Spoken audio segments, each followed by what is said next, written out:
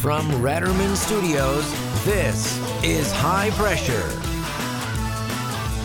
a podcast where industry leaders discuss common challenges, industry trends, and daily operations surrounding gases and welding.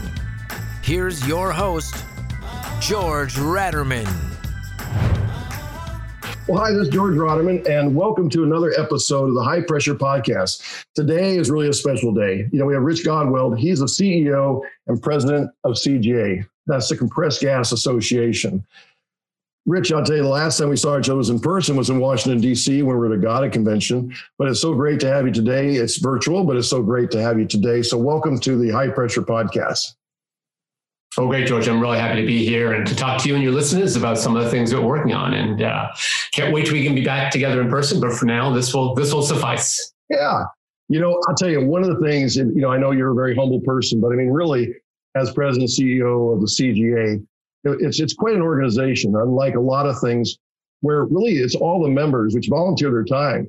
And you've got you got to be on cue because you got some of the top industry leaders on your board and you have some of the top industry leaders on all your different committees. Yeah, George, it really is amazing. I've been involved almost 3 years now, and it's an amazing organization. It's been around since 1913. And in that time, the whole focus has always been writing safety standards to industry. We basically write the standards that regulate the industry, and that's a really good place to be in when you're basically regulating your own business. And CJ over the years has done a really good job in doing that. They really have. I mean, that foresight, putting those headlights on, looking way ahead, right, to find out what things could possibly be a problem before they become the problem. Or in many cases, that's what safety is all about, right? Really looking at all the safety issues. You guys really do an outstanding job in that area. I was going to lead into something right now that everybody's hearing about, and it's pretty fascinating. Behind the scenes, our industry, or many of the different parts of the industry the Compressed Gas Association deals with, are doing many things behind the scenes that people aren't all that aware of. And then all of a sudden it pops up to the forefront, one of which is dry ice. And it's become a big conversation piece, right? Where does dry ice come from? Do we have enough dry ice? And of course, we get back to the vaccine. We look at, the fact that dry ice is 190 degrees, and I think it's 94 degrees that they have to keep this vaccine at, right? So now we have a vaccine. It has to be kept cold or it won't be, good to use. And through the whole transport thing. And I know you, which is pretty cool, even using a Star Trek, word here, but we got warp speed, right? You've been involved with the warp speed and the Homeland Security. And I wanted to get your take on where we're at and how this is affecting all of us relative to dry ice. Yeah, sure. Today's a big day. This morning when I woke up, I looked at my phone and I had an alert from one of the news organizations saying that the first vaccine was given out in the UK today. The first clinically approved vaccine was given out today. So today's a huge day in my world anyway. Hopefully there's a light at the end of the tunnel here. Dry ice is playing a really important role here. We got involved, probably 60 days or so when we started getting calls, because when it became apparent that the Pfizer vaccine has to be kept really cold, it became obvious that the only way to do that outside of ultra cold refrigerators, which a lot of people don't have, is going to be dry ice. So over the course of, a month or so, we spoke with everybody. We were talking with Department of Homeland Security, Operation Warp Speed, Pfizer, the suppliers of all the CO2 that has turned into dry ice, trying to get an understanding of what the requirements were for the vaccine, how much, when, first of all, when it's going to be when it was going to be available, how much dry ice would be needed for the distribution. And really, we're talking about distribution. Once Pfizer releases it, it's really like taking it from those facilities out to, I'll call them far-flung places in the United States, but really any cities and towns. So it was really an interesting process in trying to understand how it's going to be distributed and how much dry ice is going to be needed. If I just say, we put out a statement about 2 weeks ago that looking at all those numbers, we are very confident that we can meet the demands of the of the distribution, the demands of dry ice is needed for distribution. Yeah. So, I'm getting lots of calls from the press and others wondering, is there going to be enough? And our answer is yes. From everything we see at this point, there's going to be enough of dry ice. And when we look at dry ice, would you mind touching on the markets, like the different market segments that uses of dry ice today? I know there's certain areas that like the airlines use it for a lot of things, for keeping things cold when they do their transport, and the food industries for like Omaha steaks, things like this. But could you touch on maybe kind of the segments and what their basic usage of dry ice or CO2 is? Not just dry ice, but CO2 in general. Yeah, so let's start with CO2. So dry ice is basically the solid version of CO2. So CO2, so CGA members go, and for the most part, CO2 is an off gas from other industrial gas productions, whether it be ethanol, ammonia, fertilizer manufacturing. CO2 tends to be a very pure off gas there. So our members collect that CO2. They clean it up a bit, they liquefy it a bit, and then they sell it to other markets. So the number one use of CO2 is food processing. And that's like beef, pork, chickens, things like that. A lot of CO2 is used in those markets, whether it be to stun the animals or using processing of meats. And about 47% of CO2 goes there. The next use is dry ice. Dry ice is around 15 to 17% of CO2 goes into dry ice market. Then the third use is beverages, sodas, beer, things like that. That's another about 15, 16%. Yeah. In terms of dry ice, it's used for cooling, as you mentioned, whether it be things like, whether it be things like Omaha steaks or other products that need to be kept cold when they're shipped. It's used for a lot in, creating smoke and steam in some sort of productions, whether they be television or stage productions. It's used to remove graffiti. Basically, you can spray wash a wall with dry ice, and the graffiti is removed and the dry ice disappears. So it's sort of it's a good replacement for sandblasting environmentally. Absolutely, yeah. But in this case, keeping things cold is really the number one use for it. So there was a big shortage due to a lot of the ethanol plants, shuttering or being slow because there was not as much demand for ethanol.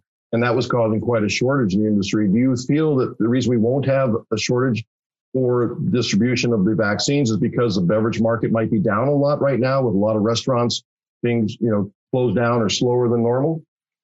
Back in the spring, when we really had a shortage of ethanol, and we pulled together a coalition and went to the vice president's office because they were heading up the coronavirus task force. The concern there was the country literally shut down late March, early April, and driving stopped, which meant gasoline use stopped, and therefore ethanol. So at that point, I think the numbers were the ethanol markets were down 40, 50%. The ethanol plants just stopped running. Once we get out of March and April and into the late spring, early summer, things started to come back. We kind of learned to live with COVID, is I think the way I put it, is that people started driving again. Life resumed to somewhat a sense of normal and people doing errands and things like that. So we saw ethanol markets come back on. The last I heard was, I think, maybe a few weeks back, and the ethanol markets were about at 90% of capacity. Yeah. So coming back online like that is really what gives us the confidence that there'll be enough CO2 for dry ice. Our estimates are that earlier I said about 15, 16% of CO2 goes into dry ice. We estimate that to meet the vaccine demands, that's going to be an additional 5% of that 15% is needed. So It's not a huge amount. It's not a huge amount. It is, significant, but looking at the systems, we think there is enough capacity in place to meet that 5%. Yeah. Yeah. And I imagine from a distribution perspective, when you look at all the small towns, the big towns, and trying to get dry ice to all the right places or for the shipping, that will be a logistic strategy, I'm sure, that many people will be working on. And I think you had some level of involvement with that as well, with the distribution ability for that. And I think that's where the challenge is going to be, right? This is not a new application for dry ice, as you mentioned, Omaha steaks and things like that, shipped around the country, around the world all the time. I think what the focus is here is that it's such a critically important application in this case that we've got to get it right. Now, our members are supplying either the CO2 or the dry ice directly to different aspects of the distribution. And I know that they're working very closely to make sure that the smallest towns around the country get the amount of dry ice that's needed in. And we'll be working closely with them to see whether they need any assistance in connecting with the government and different agencies. But we're pretty confident they're working those connections now. Yeah. And that's such a reassuring thing to know that there's been so much thought put into this. They have, top organizations like yours involved and be able to really make this all happen. And for all of us, it's a benefit to every single, person in our country. So it's a fantastic and very positive to hear that. Thanks, for filling us in with that. I do have this question of what was the most fascinating thing or interesting thing that's happened while you're working on Warp Speed? Is there anything that stands out to you where you've kind of had one of those aha moments for yourself, or kind of when you're taking a shower, you go, that was pretty cool? I would say, back in the spring when we were working on this, and I was on a call with some other association execs, we're talking about, so at that time it was around medical oxygen and CO2 shortage, and the vice president came on the phone. Pence came on the phone and started asking a few questions. So we were able to connect right to the very top of the country and give them the confidence that we had the ability to supply the products that was so needed. Back in the spring, it was around medical oxygen and CO2 for food supply. But that was pretty neat, I thought, to be able to talk to the vice president. Go home and say, honey, I talked to the vice president today. That's pretty cool. Not so many people can say that they've had that day. That's pretty neat. That's cool.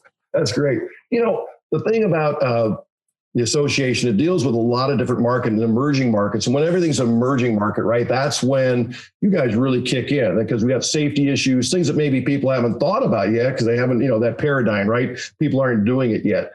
And when I look at that, there's a couple markets out there that you have spent quite a bit of time on. I think one of which is the cannabis. I call it the marijuana, which I guess shows me wrong age here. I know it's cannabis now. We're supposed to say, correctly. But in that cannabis market, whether it be extraction and all the different things that happen in that market segment, certain states it's legalized. As states get legalized, you see a big boom of people going and jumping into that market segment. Is there some things that you would, point out, a couple of key things you ran into that you would want gas distributors to know about, the people, selling the products to those different market segments? Is there a couple of standouts for you? Yeah, that's a good question, George, because, what we do is we write the safety standards for these products, for our products. And as they become used in different applications, it means either writing new standards for those applications or educating the new users. And that's kind of where we are here. The cannabis market is a really good example. I have here that in 2019, the cannabis sales worldwide were basically $15 billion. By 2024, that's estimated to be $43 billion. Wow. So pot is a big business, right? And what we are seeing as it explodes, particularly in the States and in Canada, is a lot of small, I'll call them mom and pop companies, are getting into the business. They're learning that they can grow the product and sell it pretty easily. But they're using our products. They're using things like carbon dioxide as a growth accelerant. Propane and butane are used to either heat facilities or to extract certain agents in the processing. Nitrogen's used for extraction as well. So as they start using these gases, they probably don't understand some of the hazards associated with them. So we're teaming up. There's an association for everything, and there is an association for the cannabis industry. And we're working with the cannabis industry to take our standards so they know how to apply those standards to their products, but also developing very specific communication pieces for them so they know how to use the different gases in their business.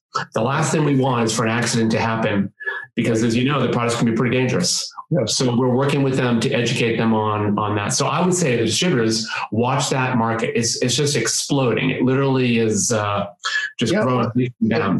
And to your point, with like a safety thing, right? A person that is jumping into that market and starting to say, hey, I can have better growth from my plants. And again, I'm saying marijuana or you said pot. So we're both not too cool with the right wording, right? We're supposed to say cannabis, but you know, they go, oh, wow, I want to grow my plants. I'm going to blow some CO2 in there. That's like, I mean, that's just like fantastic for those plants to want to grow.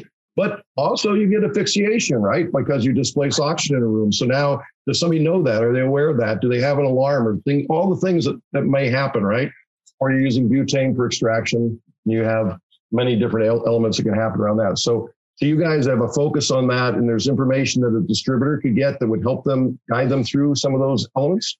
Yeah, so actually right now, they don't have it, we don't have it yet, but they're under development. So they're developing these posters and guidelines on how to use the product. So as those become more available, we'll make sure that we communicate through our website. We also work very closely with GATA to make sure that GATA's distributors have access to it as well.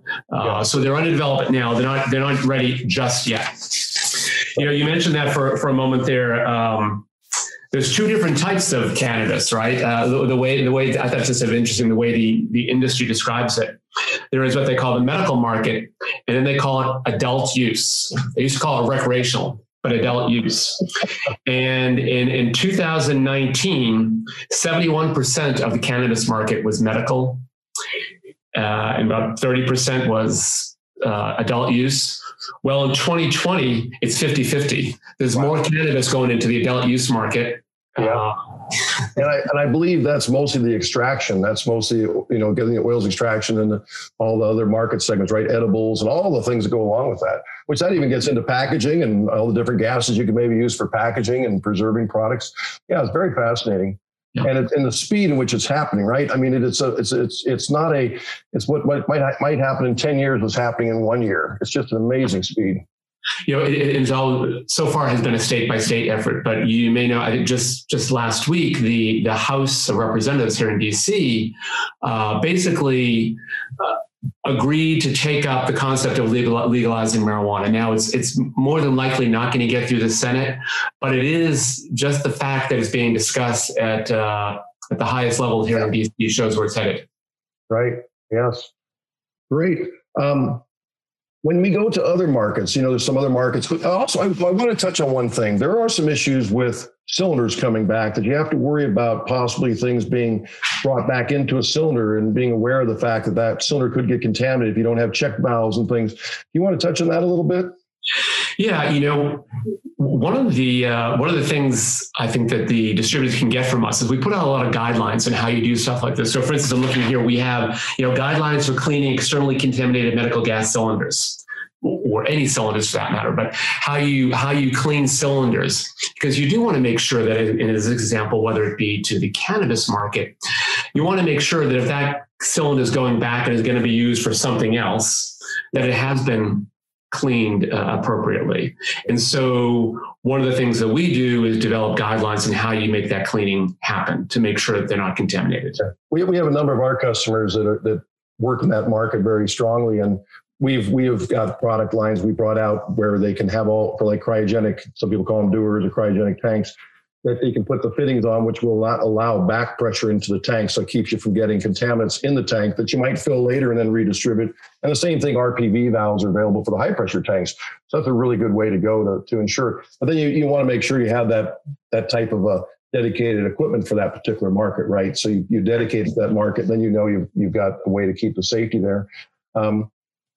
The other market I think is interesting because it's not something, you know, you hear about it, but it's not, I don't think, to the point of what it really is going to be, which is hydrogen. I mean, that is a major initiative for you guys, right?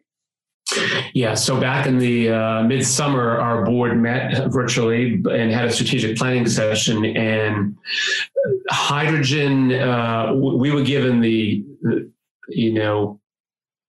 direction to develop a roadmap for hydrogen and what that means for the association. So more and more hydrogen is being used to move to a non-carbon economy.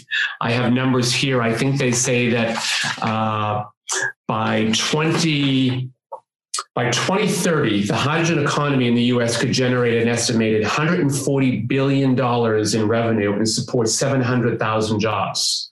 By 2050, It could drive growth by generating $750 billion, almost $1 trillion, and 3.4 million jobs. And so hydrogen, it's being looked at to hydrogen. We're sort of focused on the mobility aspect, basically fuel cells and cars and transportation. Right. I mean, hydrogen is looking at all different aspects of the economy, whether it be for manufacture of cement or in steel mills. It's got these huge potential opportunities across the industry as we move to decarbonize the economy. Yep. What we're focused on is where it kind of comes in touch with the consumer, and that really is in hydrogen-fueled vehicles. And so we've developed a task force, a strategy task force, to understand where that industry is, where do the standards we have today fit into that, and then where are the gaps? And those gaps more and more tend to be around what we'll call, hydrogen fueling facilities, gas stations, like the hydrogen, how far they should be set back from tanks of hydrogen, where they can be sited with respect to other stores and other businesses. One of the challenges you have with hydrogen, right, is it's odorless, right? And there's no color. You can't see it. You can't smell it. That's right. And of course, now in natural gas, they ended up adding, a smelliant, right? So you could know that you've got a natural gas. Do you think that might be something coming along for hydrogen when you're going to be fueling an automobile or car, or what do you think on those areas?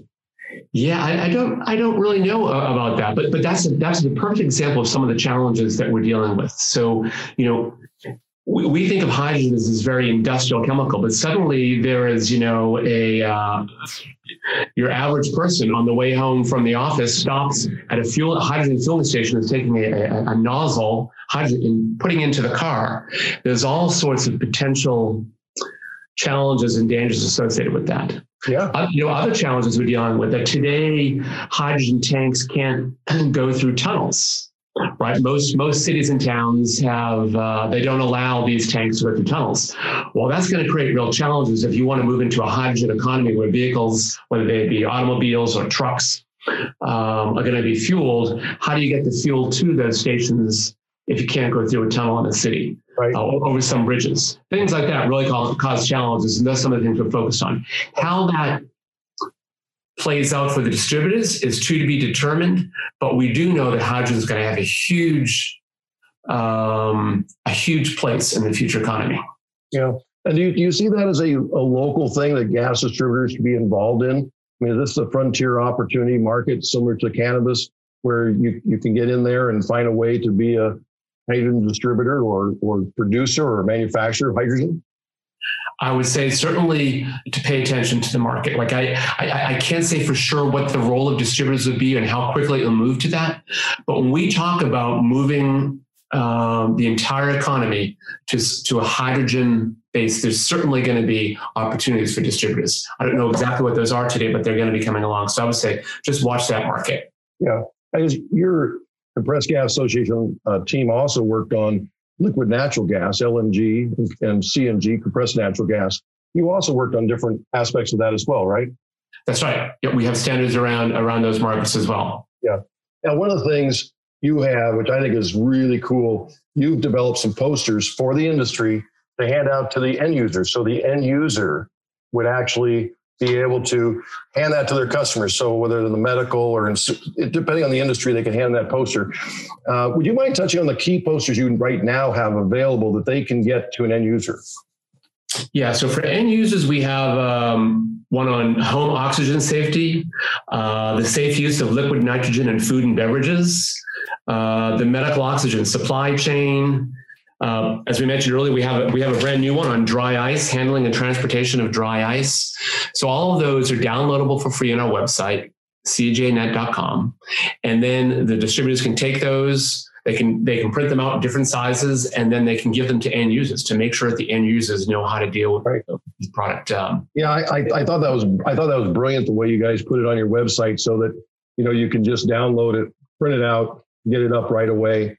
Are they also pre-printed if you wanted to order some pre-printed, or is it just purely a download that you get from us? Right now, we're just doing download. Right now, we're doing a download. A company could download them and print off of that. We also have, I do believe we also offer the artwork. If someone wants to do, really high quality, they can get the artwork from us. And that's great. You can probably even send the file to a Kinko's or someplace can print some out for you if you don't have the right color copier that can do that. Because they are beautifully done in color. So I think that they really stand out well. And they're really easy to digest. They make sense if you're from an end user perspective. They're not highly, it's not so in-depth technical. You can really grab what that's all about. Oh no, yeah. I mean, they're made for the end users. For instance, the one that we have on liquid nitrogen and food and beverage. I think there's two different versions of that, but that really is geared towards either the kid at an ice cream stand that might be dealing with some sort of nitrogen, or a bartender who might be dealing with some sort of liquid nitrogen in cocktails. Right.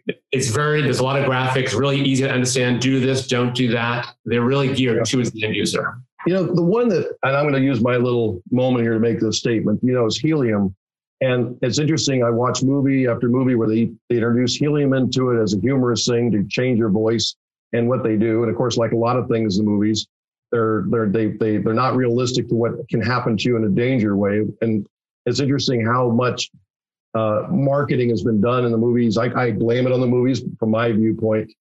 People see it as a humorous thing, but what they're not saying is asphyxiation, right? I mean, you can get asphyxiation as well as if you use the nozzle or something, the amount of pressure in your lungs, actual capacity, you can damage your lungs. You can, really die from this type of thing. Absolutely, absolutely. I remember, I think it was 2 years ago, State Farm aired a commercial during the Super Bowl, in which it was supposed to be, the Super Bowl, as always, everyone tries to make them funny. So there was a helium tanker truck. There was an accident in a tunnel, and the helium truck had jackknifed. There was a leak, and everyone was getting out of their car, and suddenly everyone was speaking with a high duck voice, like helium. We saw that ad, and I wrote a letter to the CEO over at State Farm, explaining the dangers with respect to helium, and asked them to take the ad down. Now the ad did not run again, whether that had to do with our letter or not, but we take that stuff really seriously. Yeah. They were trying to make a funny, moment there, but it's dangerous. I mean, you would die if you were in that tunnel and that helium truck jackknifed and you stayed there, you would be asphyxiated. Right. Asphyxiation. Right. And you can't see it. You're right. It's just right. Well, I appreciate you give us some people. And I think you also have information. CJ has information on the helium as well, I believe. We do. And actually, those posters I mentioned were just end user posters. We have, probably 20 or so posters. Some of them focused more on industrial audiences. Yeah. The helium, actually, on our website, we have a video around helium dangers as well. Okay. So, cjanet.org, there's a lot of .com. There's a lot of information there for the distributors to take a look at. And the Compressed Gas Association, if you want to get involved more, what's the steps to take? If you want to be involved, you want to be on a committee, what steps does somebody take? So a couple of things they should do. First of all, they should join GATA, because we work very closely with GATA, and GATA is the association for distributors. And we work very closely with GATA. And once they're a member of GATA, they can participate in our safety statistics program, which gives them access to the standards and the guidelines and the posters and things like that. They could also join CGA. And by joining CGA, they can actually sit on committees, help write standards, learn more in depth how you deal with the standards.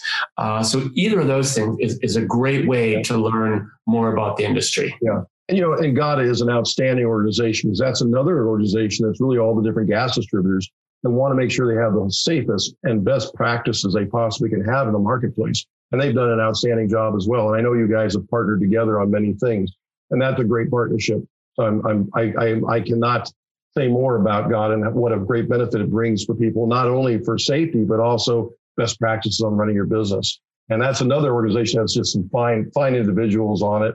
I think many of the people in GATA, there's a number of them on your board as well. Yeah, we have and actually GATA, John Espina, who's the executive director of GATA, sits in our board, as well as the president of GATA sits in our board in a non-voting capacity. One of the things that we've partnered with GATA in the past few years is developing e-learning modules, their training modules. I think we have 6 of them now, and they're on topics like safe handling of acetylene cylinders, filling of high-pressure medical oxygen cylinders. And what they are is they're like 30 to 45 minute modules that you sit through, and there's training, and then there's tests throughout them, and you get to you have to pass the test before you go on to the next section. And it's a great way for distributors to train new employees or to retrain existing employees, and those are available through GATA or CGA if you're a member of either organization as well. Right. And to touch on that, by being a member of GATA, then you have access to the CGA files to be able to get all those good assets that you guys have, right? That's right. Yep, absolutely. That's absolutely great. So, Rich, I really appreciate your time today. I've found it very informative for myself. I've over the years really enjoyed working with you and the association. I would like to ask you if there's a couple key things that stand out at you that you thought that, from your working at CGA that really stand out at you that you'd like to throw out there. It'd be a fun thing, funny thing, interesting thing, scary thing, I'm putting you on the spot. I know that, but there might be something there that just kind of comes top of the mind. You say, that's one of those ones that stands out. Geez, I don't know. You got to put them on the spot. I can't think of anything funny. I want to go back to something you said at the very beginning about the smart people involved in CGA, and I'd say GATA as well. But, people should consider getting involved with CGA for that, just to learn. I mean, these people they're the tops in their profession around the world, right? They're the number one. And you can sit in a room with them and talk with them and have cocktails with them at the events and really learn about, the people who really are defining and driving this industry. So I would definitely recommend getting involved for that reason, if for no other reason. Right. Yeah. It's extremely rewarding. I agree with you. Well, great. Well, thank you again for being on the Rodman Manufacturing's podcast today, High Pressure. And you have a wonderful rest of your week. And thanks again for all your help and time and what you do with the Compressed Gas Association. So thank you. Thank you, George. You too. These podcasts you're putting together are great. So thanks for having me. I was happy to be here. You're welcome. Okay. Thank you for listening to our podcast today. We'd love it if you'd subscribe to our podcast. You can also follow us on LinkedIn. Rodman is also offering training for our gas distributors at rmimfg.com/webinars.